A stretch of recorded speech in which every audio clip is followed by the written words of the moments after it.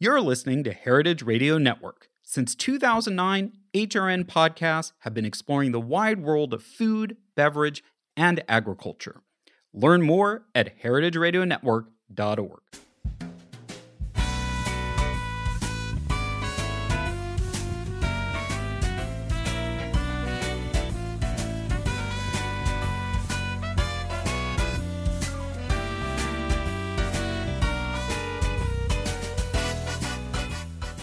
Welcome to Inside Julia's Kitchen, the podcast of the Julia Child Foundation for Gastronomy and the Culinary Arts.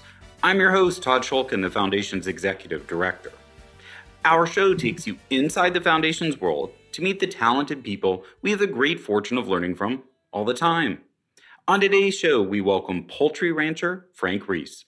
In today's episode, we're going to talk to Frank about turkey, standard bred poultry, and we'll hear Frank's Julia moment. Stay with us. We'll be right back.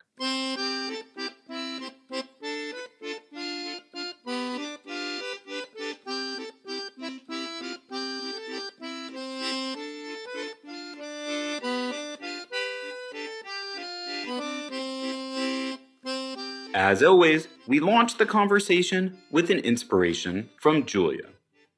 In the French Chef Cookbook, Julia advises, an 8-pound turkey, boned and stuffed, can serve 20 people.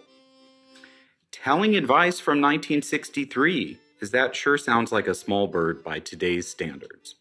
It also signals something Julia advocated, cooking the turkey cut into pieces.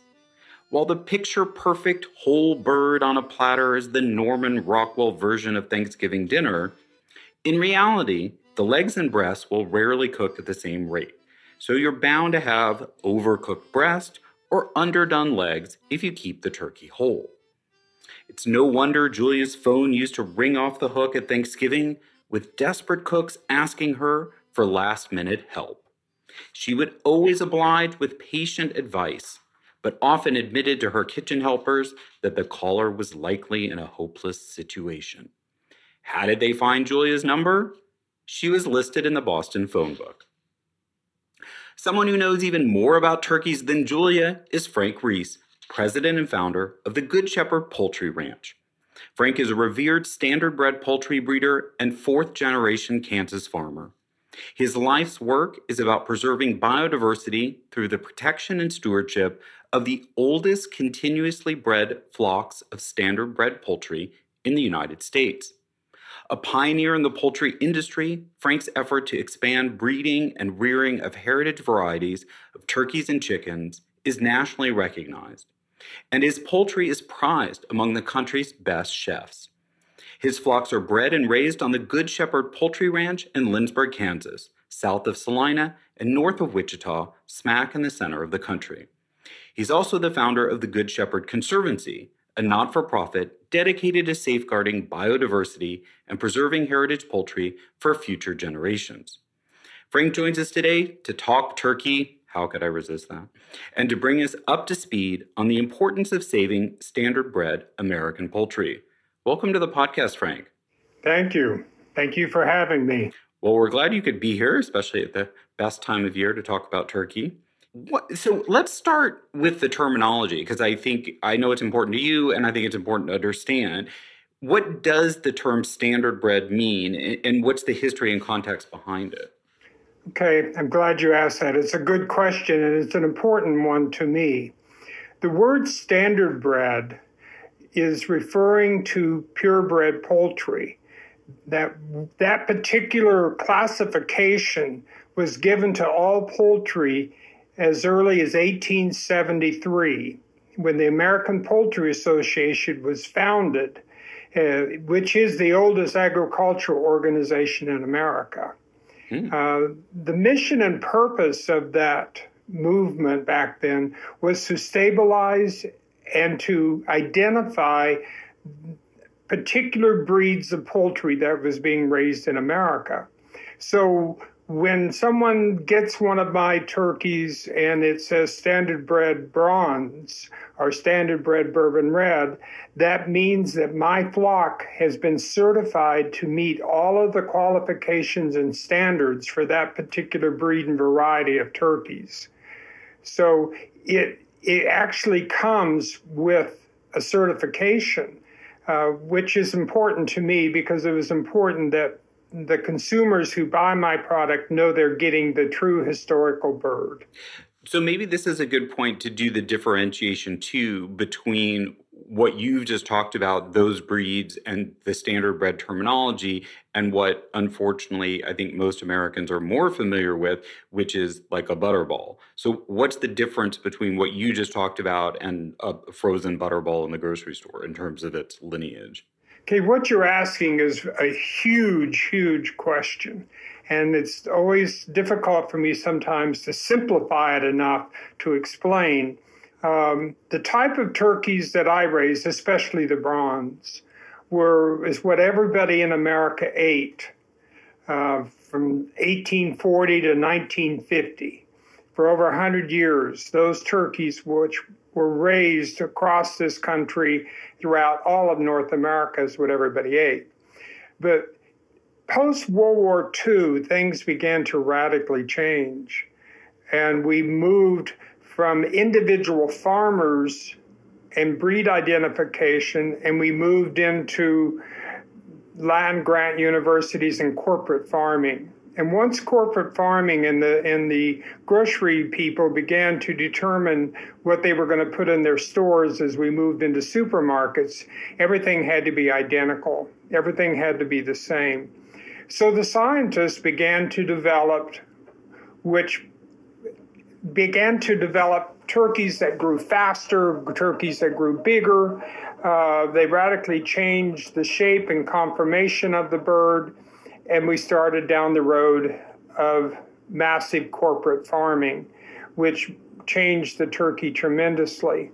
And there's lots of things had to come into play to make that happen as they changed the skeletal structure of that bird and made it broader, fatter, bigger, shorter-legged, shorter wings and everything. That meant that bird now was no longer capable of naturally mating. So they had to go to artificial insemination. So there's a big difference between the natural turkey that I raise that still naturally mates, still can run, jump, fly, and move and act and perform natural behavior compared to the industrial turkey of today, which is incapable of all of those things. They can now get a 12-pound turkey in 10 weeks. They can get a 19-pound turkey, a 40-pound turkey in 19 weeks. And this is through genetic engineering, not through GMOs, but through genetic engineering, selecting for certain types of mutations that allowed this to happen. It's quite impressive what they did. Well, I was gonna ask you that because in some ways you're describing something that I'm sure was marketed and sold to, grocery and stores and distributors as progress, because in some ways it is. So maybe you could go through, and obviously this is somewhat controversial, but to you, what are we losing and risking and jeopardizing in this thing? And certainly relates to Julia's stance that she came back right after that period you were identifying and was like, wait a second, is this really the best way to raise our food and eat? So, but I was curious from you how you characterize both why it's not as good. And I also think one of the things that you're looking at is the risk for the future. Yeah, that wonderful old film that Julia did many years ago, where she has all the dressed chickens laying in front of her, and she names them all, and she goes down this list saying, this is old hen, and this is a cockbird, and this is a broiler, this is a fry. Anyway, at the end of that conversation, she actually says, this is dying, this is going away. And so she was quite aware of the radical changes that were beginning to happen in chickens. And it happened in chickens before it did turkeys. But the chicken and turkey that we eat today, the way in which it's produced, but more than that, the genetic makeup of that animal and how it is produced within this system that we have has only really been in existence for about 30, 40 years, so it's very recent. You know, they have so drastically changed. But the problem with that is we now have a monoculture. Everything that comes down the assembly line, whether it's chicken or turkey, and duck as well, it's all this very same animal. There's absolutely no difference. And calling it free-range organic, Amish-raised, all-natural, whatever you want, antibiotic-free, it doesn't change any of that. It's still the same single monoculture genetic animal, just maybe fed different or maybe treated a little different. But what we now have is what Mother Nature really does not like, and that is a monoculture. There is no genetic diversity of any kind. And also what happens to that, you pay a price for many other things. You now have an animal that has a very poor immune system, so you have to pump it full of antibiotics to keep it alive. Some people believe that they fed them antibiotics to get them bigger. Well, the only way that works is if an animal that is not sick eats more. So if you've got a morbidly obese turkey, in fact, even within the industry, I've heard them say, because they're quite aware of all these problems, if you get a turkey that weighs 40 pounds in 19 weeks, that's like a 11-year-old child weighing 500 pounds. And so along with that comes all the other issues. The cardiac, breathing, Crohn's disease, diabetes, everything else. And so they know these turkeys have these issues. And so their whole approach is so drastically different in what they select for. It's selected for mass production of protein, and the animal pays the price. Well, and I think you're talking about the animal welfare aspect of it, but there's the whole other aspect. Maybe you can talk a little bit more for those who don't know of the inherent risk of monoculture, because it sounds like from what you're saying, we are on the precipice. It hasn't happened yet, but it could happen any day where, well, actually, correction, it's happening right now. There's a turkey shortage in the overall pipeline, right, which is related to these issues, no? Correct. The bird flu that just keeps mutating and mutating and mutating. 50 million turkeys have died this year to the bird flu. And that bird flu just seems to become more and more virulent. It seems to be causing more and more issues. And that has multiple reasons. This is beyond, animal welfare. This has to do with the very survival, I think, of our food system. We have paid a price for making our food become international, that we move it and transport it around the world. Well, along with that goes all the various diseases and everything. And so you no longer have these isolated areas of food production that allows that particular turkey or crop or whatever it may be to become unique and safe to that particular area, where it's no different than when Europeans came to the New World. They brought their diseases with them that killed off lots of people that had no natural immunity. Well, this is basically what's happening even within our food system. And so these animals that are kept in confinement of thousands of birds within a building start mutating bacteria, and now they're mutating viruses. Not that we didn't have diseases, 100 years ago, but the difference is 100 years ago, we weren't shipping those diseases around the world. They were often isolated to a particular area and didn't get any farther. But now we spread it around the world. And we have killed off so many of our other old varieties have disappeared already from the earth. In fact, the UN says we're losing one domestic animal a month worldwide. And every time we lose one of those birds, we're losing that genetic key that may be the very thing that we need, that particular bird has been able to survive thousands of years and has developed an immunity to many things. So it's a big system. And, like my bronze turkeys that I have been here in Kansas, here on the prairie since 1917. So, they've had over 100 years to evolve and to adjust to the bacteria, the bacterial and the flora of this region and have survived.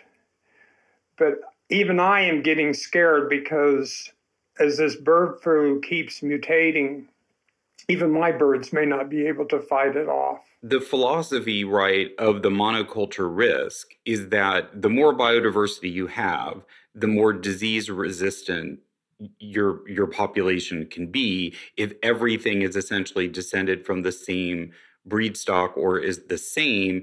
If it's susceptible to disease, the disease wipes out your entire population. Whereas if you have more variety, it's not a guarantee, but there's a much higher chance that certain breeds will either be immune or resistant to certain disease. Correct. Very much so. Mother Nature hates a monoculture. In nature, monocultures don't exist. Even my dad used to tell me when I was a kid, if we started having health issues or disease problems, he would always say to us, how would Mother Nature handle this?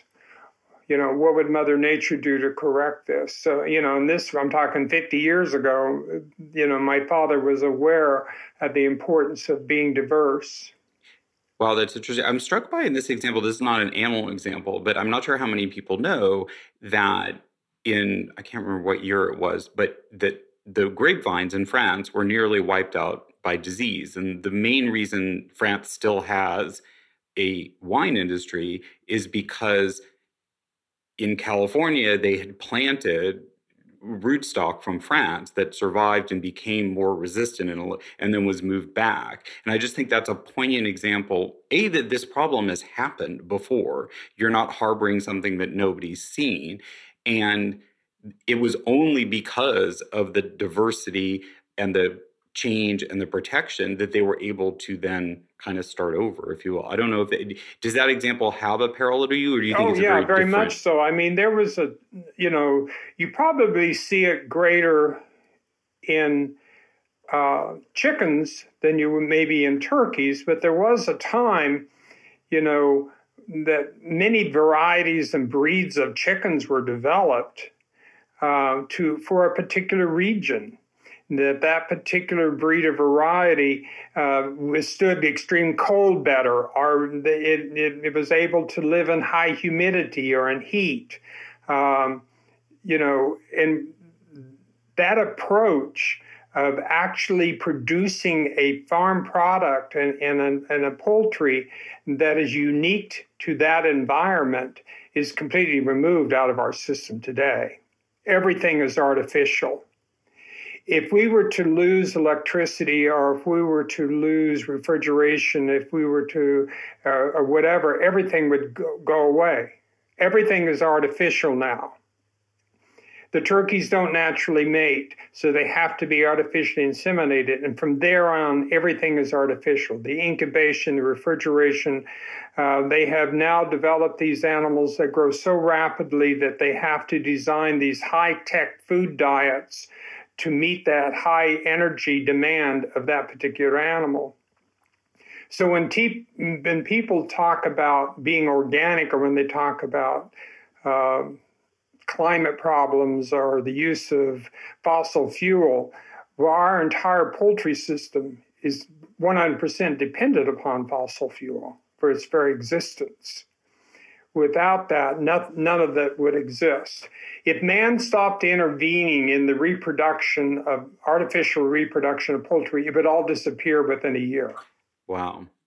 Well, with that rather dire note, we're going to take a break, and we're going to come back, though, and I want to ask you about the flip side of that, of your passion for rearing, as we talked about at the beginning of the show, standardbred poultry. So stay with us. We'll be back with more from poultry rancher Frank Reese.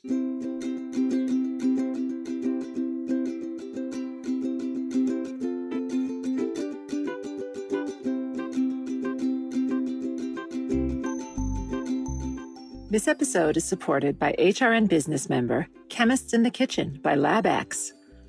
Chemists in the Kitchen is a YouTube video series by LabX spotlighting the power of chemistry and how science and food can bring people together. In each episode, real scientists walk you through topics like making your own pickles, the chemistry behind ceviche, and much, much more.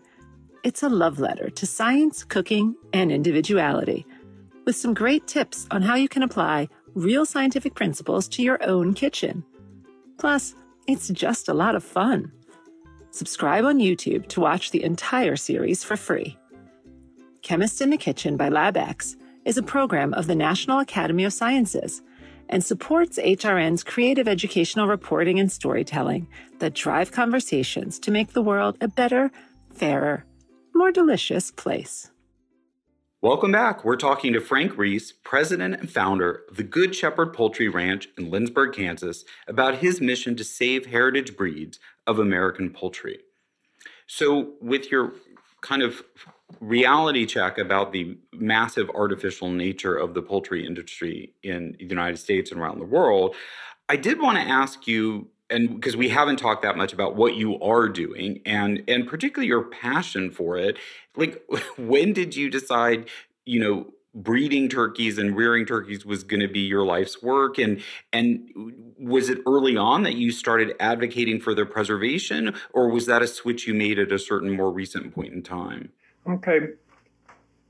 As a child, my older brother and sister got sent to the barn to milk cows and stuff like that. And at the age of 4 or 5, I got sent to the chicken house. And so I learned to love to work with them, to see them and so on. And then, once I got, and my dad showed cattle and hogs. And so growing up, going to the county fair, the state fair was all very important to me. And so I wanted to show my chickens. I wanted to show my turkeys. And that was my introduction into standard bred poultry. As I would go to the state fairs and to the poultry shows, I started meeting who I considered some of the great master breeders and promoters of standard bred poultry. Both men and women. A lot of people don't realize there were, way back in the first part of the century, many of the great people, breeders of standard bred poultry were women who did a lot of work, because agriculture back in the turn of the last century, men were in charge of the cattle, the hogs, and the sheep, and the horses, and the women were in charge of all the poultry and the eggs. So, but that's where my love of it came from. And then as time went on, I got very involved in showing poultry and was a member of the American Poultry Association, went ahead and got my judging turkey license and everything with the APA. But then in about 1990, I began to realize that all the people who had taught me were all starting to die. And along with them was the destruction of their flocks. And by the late 1998, 99 or whatever, I began to really realize there was no place for me to go get these birds anymore. Everybody was dying off at a fairly rapid rate. And I wasn't too sure what to do about it. But then Miriam Burroughs from the New York Times called me and said she was looking for the best tasting turkey in America, and she'd heard about my work through the Livestock Conservancy, and so she wanted to try some of my turkeys. And so I sent her a bronze, a Narragansett, and a bourbon red. And she got turkeys from all the big guys and everybody else. But anyway, my turkeys were put on the cover of the New York Times. I won all 3 prizes. And that's when Patrick Martins contacted me. And I sold turkeys the first year to Slow Foods in New York. But what that did was that opened the door to get the story of these birds out there. And hopefully, that old saying, "You got to eat them to save them,"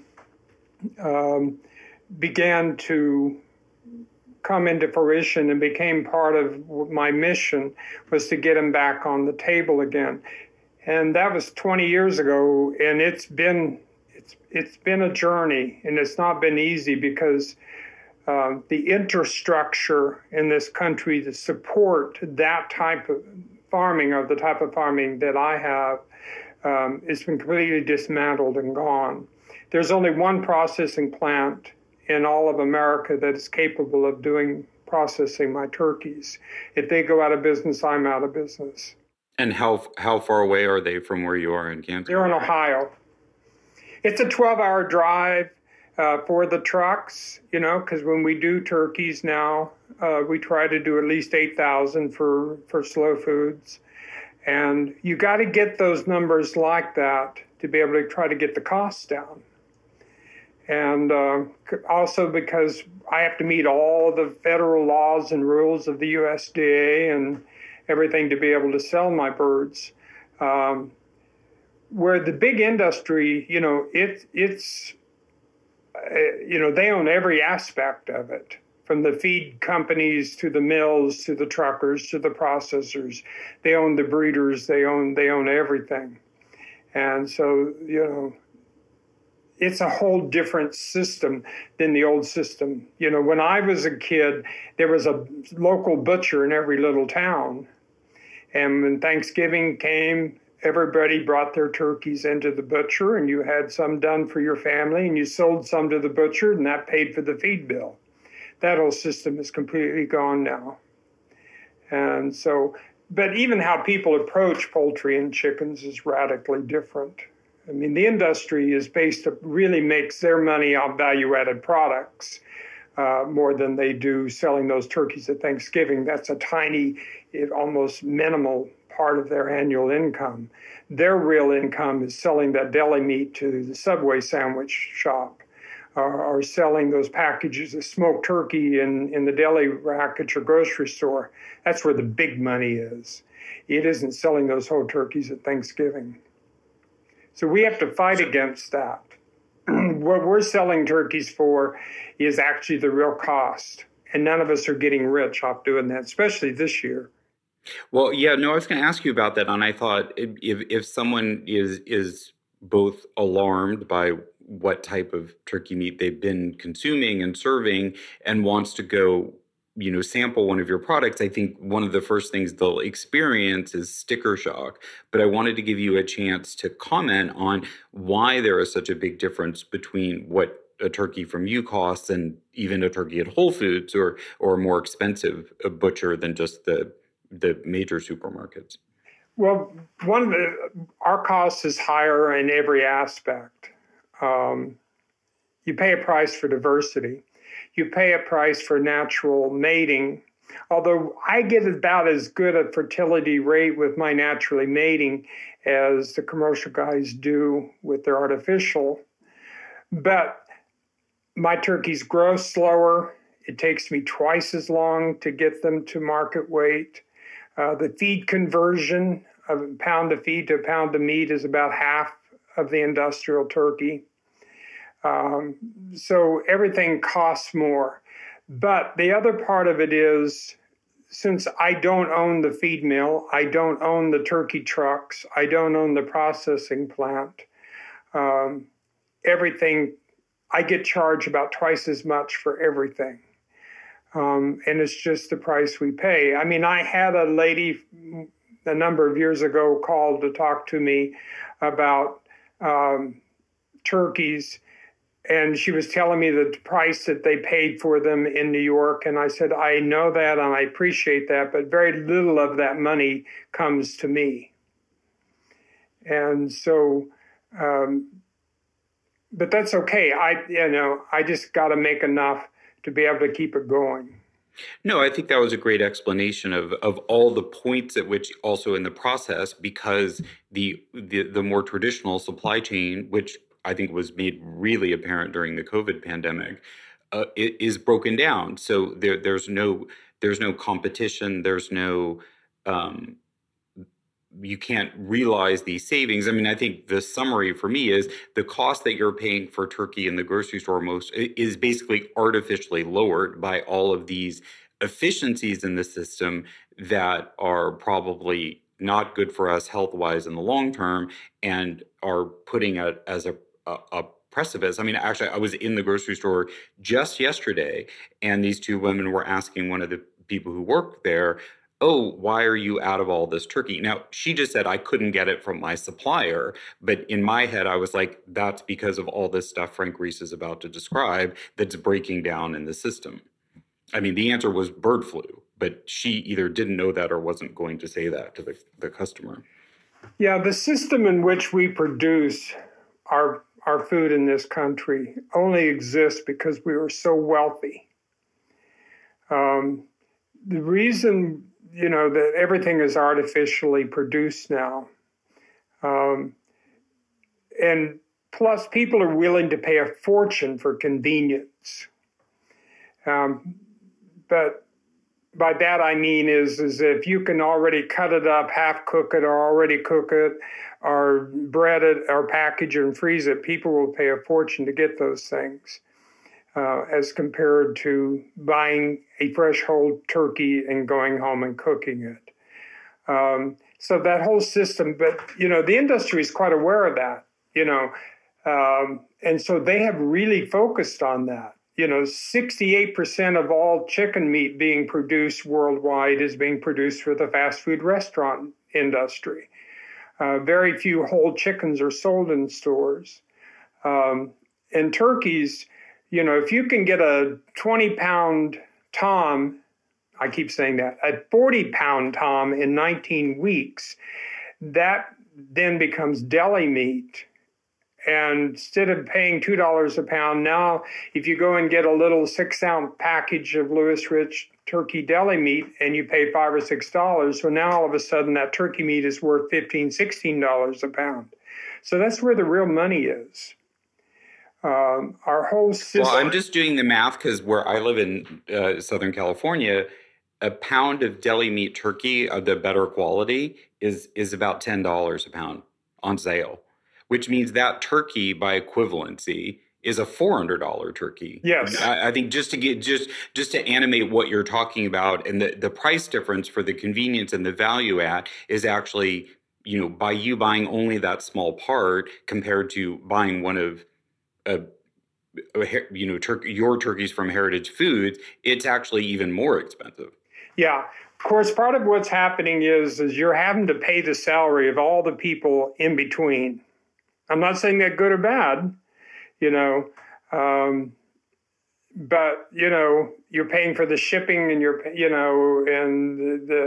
because that turkey leaves here, it goes to Ohio, and from Ohio, it has to go back to Kansas City to a distributing center, and the distributing center, then it's sent off, and then all those people in New York that have to then fill all those orders and repackage them again and ship them out again.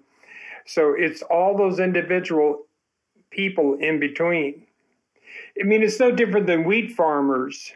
The wheat farmer, if you took the amount of wheat that's in a loaf of bread and break it down to what the farmer is getting paid, they're getting paid about 15 cents on the dollar. All the rest of that goes to the company that's marketing it.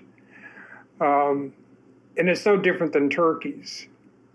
If you're paying $2.50 for a turkey at your local grocery store, about 50 cents of that maybe goes to the farmer.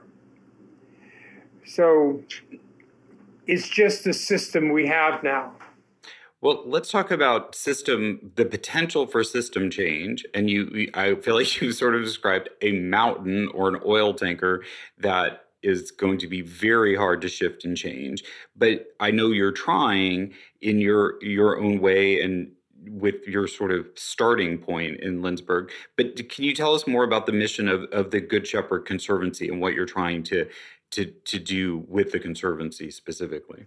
Yeah, over the last number of years, I used to go out and give a lot of talks at different places to try to talk to farmers and stuff. And I soon realized I was getting absolutely nowhere.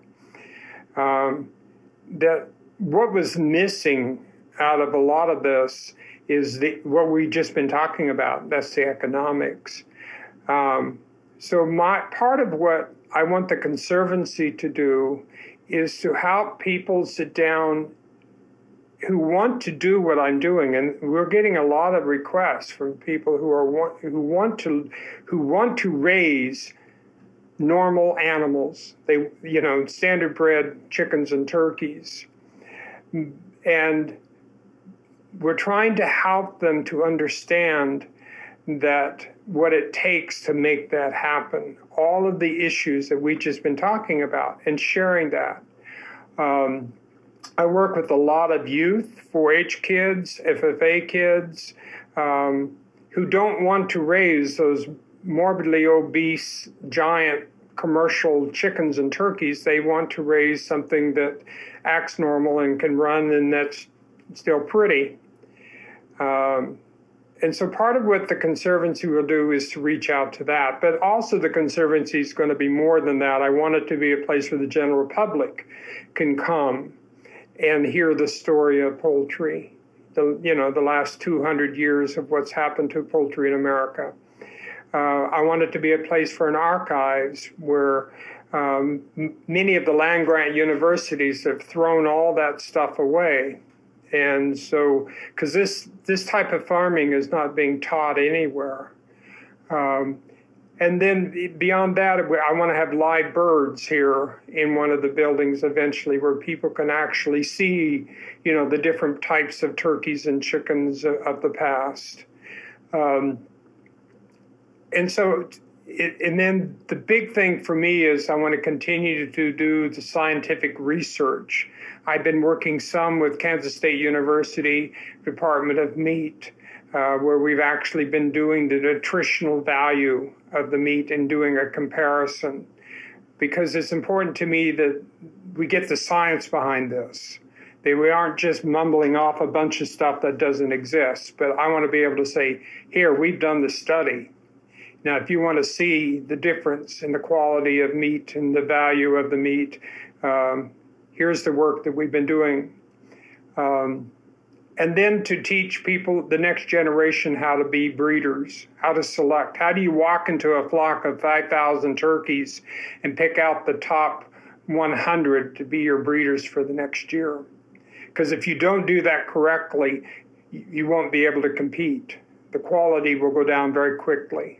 Yeah, I was struck by that in preparing for the show, that I think it was a quote from your mentor saying, I can give someone, a wannabe breeder, my whole flock, but it doesn't mean that unless they're taught that selection process, that even starting with a good breed stock is going to end up giving you the trajectory. It doesn't happen by random. It takes a kind of learned knowledge. Is that right? Yeah, it's learning phenotype. It takes many, many years to figure it out, because you become the steward of that breed. You become the guardian of that particular breed or variety. I'm just old enough, thank goodness, to have remembered and worked with many of what I consider the master breeders of the last century. Norman, who was probably my main one, there was others than Norman, but even him, who finally, after 40 years of working with him, he told me I finally had learned. It's what some people call having an eye for the animal, being able to see. And it's important that we do this, because if we don't save our biodiversity, it's going to be lost forever. And what's unique about poultry, there is no other way of saving them other than the live bird. With mammals, we have all these places. There's a big one back east, I think, in Connecticut or someplace back there, and there's one in Denver, where they've gone around and collected the semen and the eggs from the ovum from various mammals, and they've got them in these big cryo-packed refrigerations where they'll have them for the future. You can't do that with poultry. You can't freeze a chicken egg and bring it back to life. So unless we actually do something to preserve these birds, the living animal, into the future, they're going to be gone forever. And we cannot remake them, because many of the breeds that I have that have been evolving over the last 200 years or more, the original ancestry of those birds that they made them are no longer in existence.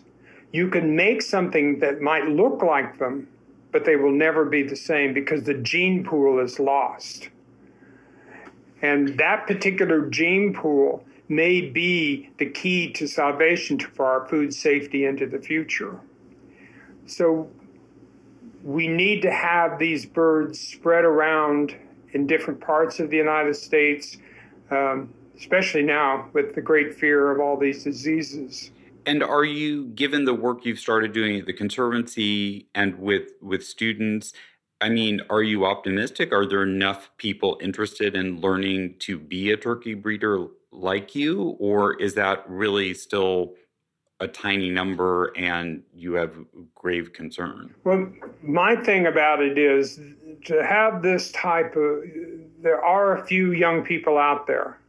But the only thing is, I always say, you know, you could have 100 people come to learn, and out of that group, there might be one, but that's all you need, is that one young person who you can tell has the spark, and they're going to stick with it for life, because this is a lifelong work. I've helped a lot of people get started, and very few of them last. You know, it's a tough road.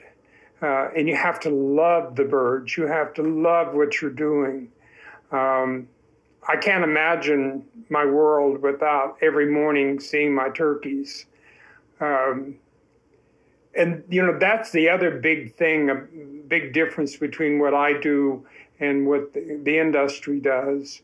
A love for the animal itself can't exist if you're killing the chickens in 6 weeks or if you're killing the turkeys in 12 weeks.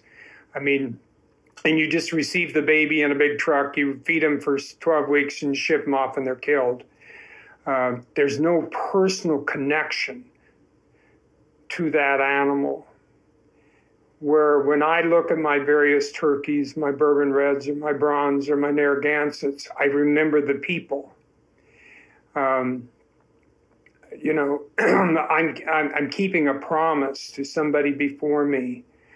And so the aesthetics and the beauty of farming is lost when you go into a monoculture. You know, it's like walking into a wild field of prairie and seeing multiple types of grasses and flowers and insects. It's so much prettier, you know. But that's all been lost, and we got to, and that's part of what I'm hoping the Conservancy will help do, is bring that back. It all gets down to, you know, money. You know, how are we going to support this? How are we going to keep it going? We've gotten a tremendous amount of interest. And the county extension agents and so on are really hoping that we can get this going, because they have no place to take all their kids. So before we run out of time, I want to ask you about, you know, we're coming up on Thanksgiving, and given all you've said, I was just curious, and you were talking about your relationship development and honoring the past of all those breeders that came before you. But when you choose to set your Thanksgiving table, what do you serve? Do you choose the same breed of your turkeys every year to slaughter? What goes into your Thanksgiving table and eating plan? Well, it's been a tradition in my family, going back to my mother, my grandmother, whatever. The biggest turkey was the one we kept, because we were a big family. And what is not being sold and what I'm capable of doing, if you want the best tasting turkey you ever had in your life, get one of my standard bred toms that's about 3 or 4 years old. And the flavor will be so intense. It's so much different than those that you buy at the store. They have a thick layer of fat from years of living and everything. So, the tradition of my family, to cut it short, is an old Tom. That's what the color of the feathers doesn't affect the taste. How the turkey is built and how the turkey looks has to do with the genetics that I select. How the muscle looks and tastes and feels and its nutritional value is the genes behind it. It's like I tell people very quickly, I don't care how well you treat a horse, how much you love it and feed it organic and let it run on green grass and be happy, you're not going to make it a zebra. It is what it is at the moment of its conception. So my turkeys, at least 60% of how they look, taste, and so on the table has to do with the genetics. You can ruin them with poor feed. You can change the taste of the meat by what you feed them. But you can't change the skeletal structure and how the meat is laid down. So that's what we do in my family. Now my mother is gone, but my older sister has become the new turkey cooker in our family, and she's become, quite good at it. And so I think what you're saying is you choose amongst your different breeds, not based on, you're not saying, oh, this year we're going to have this breed. You look at the life cycle of the turkeys you have. Yeah. And so it will be a different breed, but it may taste similarly because it's different breeds that are given the same time to mature and develop the fat and eating the same thing. So that actually then the taste is relatively similar. But could you also comment on that cooking this type of turkey is a slightly different endeavor and experience. So could you comment on how you guys do it or how your sister does it that might differ from what people are kind of used to, or what I said at the top of the show about Julia's recommendations? Well, the big thing about cooking a turkey, especially these old type turkeys, is wrap them up. Don't let them dry out. Whatever that, never roast them in an open roasting pan. If you're going to cook the whole turkey, I used to ask Mom, I said, when do you know they're done? And she said, they're done when the bones move and the juice runs clear. So she said, you just got to pay attention. You'll know when the turkey's done. But in the old days, and I've seen Julia do this. I saw Martha Stewart do this, who has been a wonderful advocate of what I do, where you take cheesecloth and you soak it in fat, whatever you want, lard or whatever you can get, and you keep laying that over top of the turkey. That's what they used to do before they had aluminum foil and plastic bags and all that. But it was a way of keeping the meat moist and keeping it in. But Mother would cook, the turkey for a very long time, and yet it never dried out. Well, and I think you were saying too, your turkeys, because they have more fat on them, that also is a natural sort of...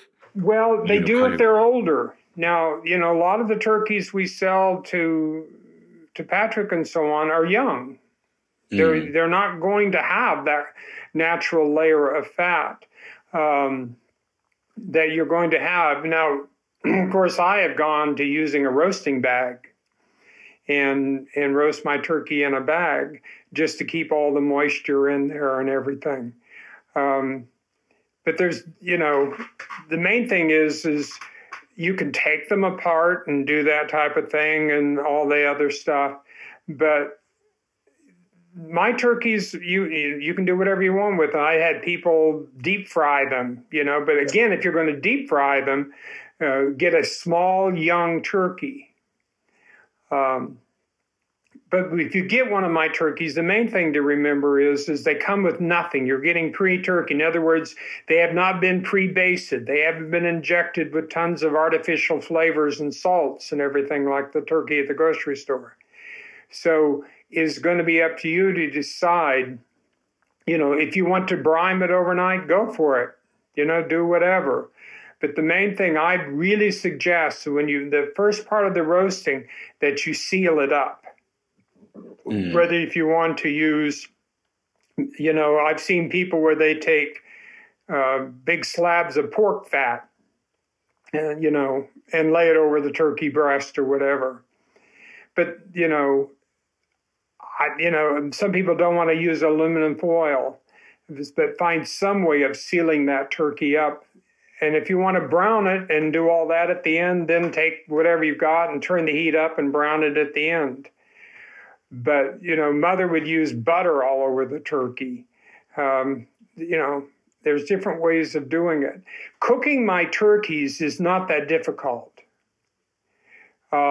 The chickens, if you ever want to talk chickens, that's another whole story. Far more people have failed cooking my chickens than they ever have failed cooking my turkeys. All right, we'll have to come back and do chickens next. We can hear an update from you on the Conservancy. All right, we're going to take a break, and we'll hear Frank's Julia moment. Let us know what you think of today's show. Send us an email or a voice memo to contact@juliachildfoundation.org. Stay with us. We'll be right back.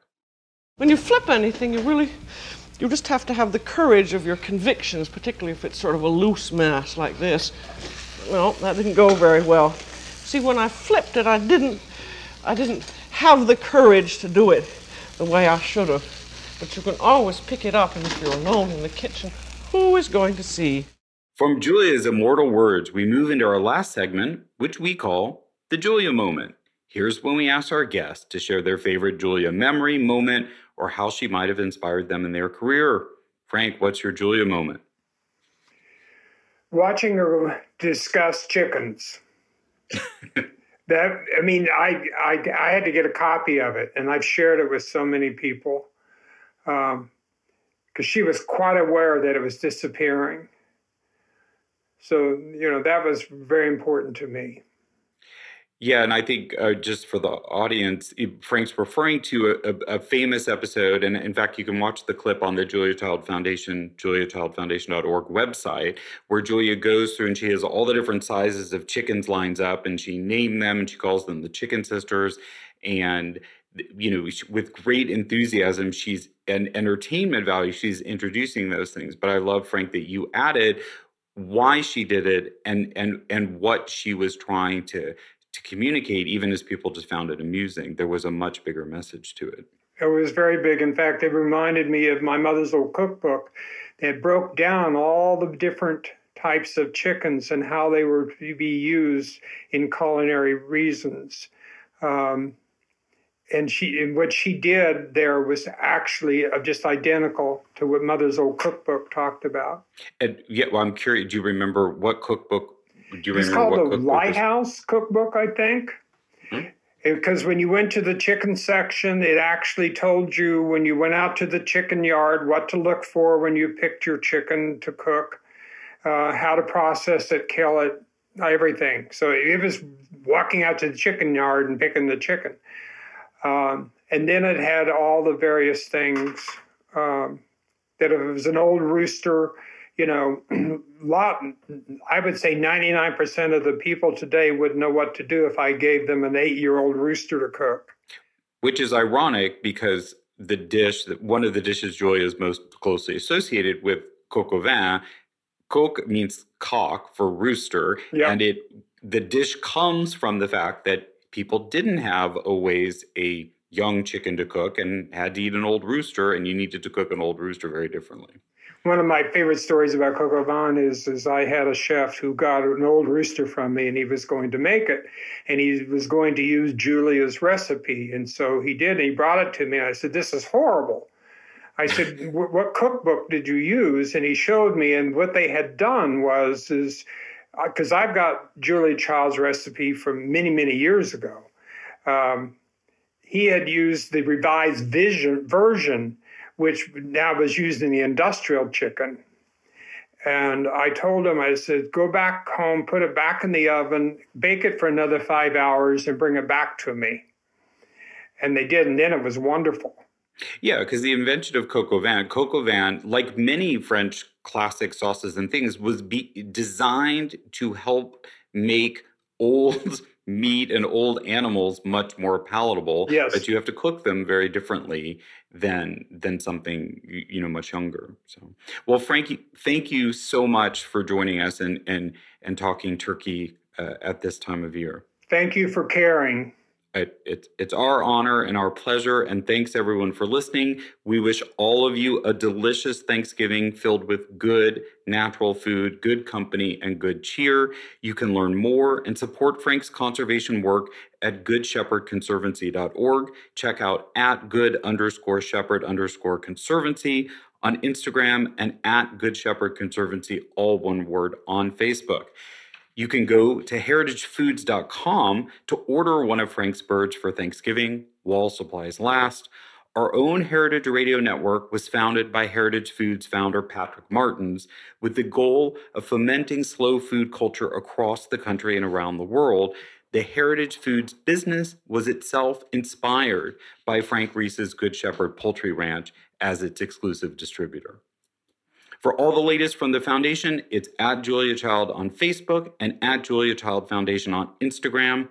Make sure you're also following at SB Culinary Experience for all the latest in and around Santa Barbara. The Julia Child audio clip from The French Chef is used with permission from our friends at GBH. Thanks to my co-producer at the Foundation, Lauren Salkeld, and our sound engineer at Heritage Radio Network, Armin Spengen. Our theme song is New French Horn by Novi Valtorni. We're on the air on Heritage Radio Network on Thursdays at 4 p.m. Eastern, 1 p.m. Pacific, with downloads available soon after wherever you find your podcasts. We look forward to bringing you back into the Foundation's world next time on Inside Julia's Kitchen. Inside Julia's Kitchen is powered by Simplecast. Thanks for listening to Heritage Radio Network, food radio supported by you. Keep in touch at heritageradionetwork.org/subscribe.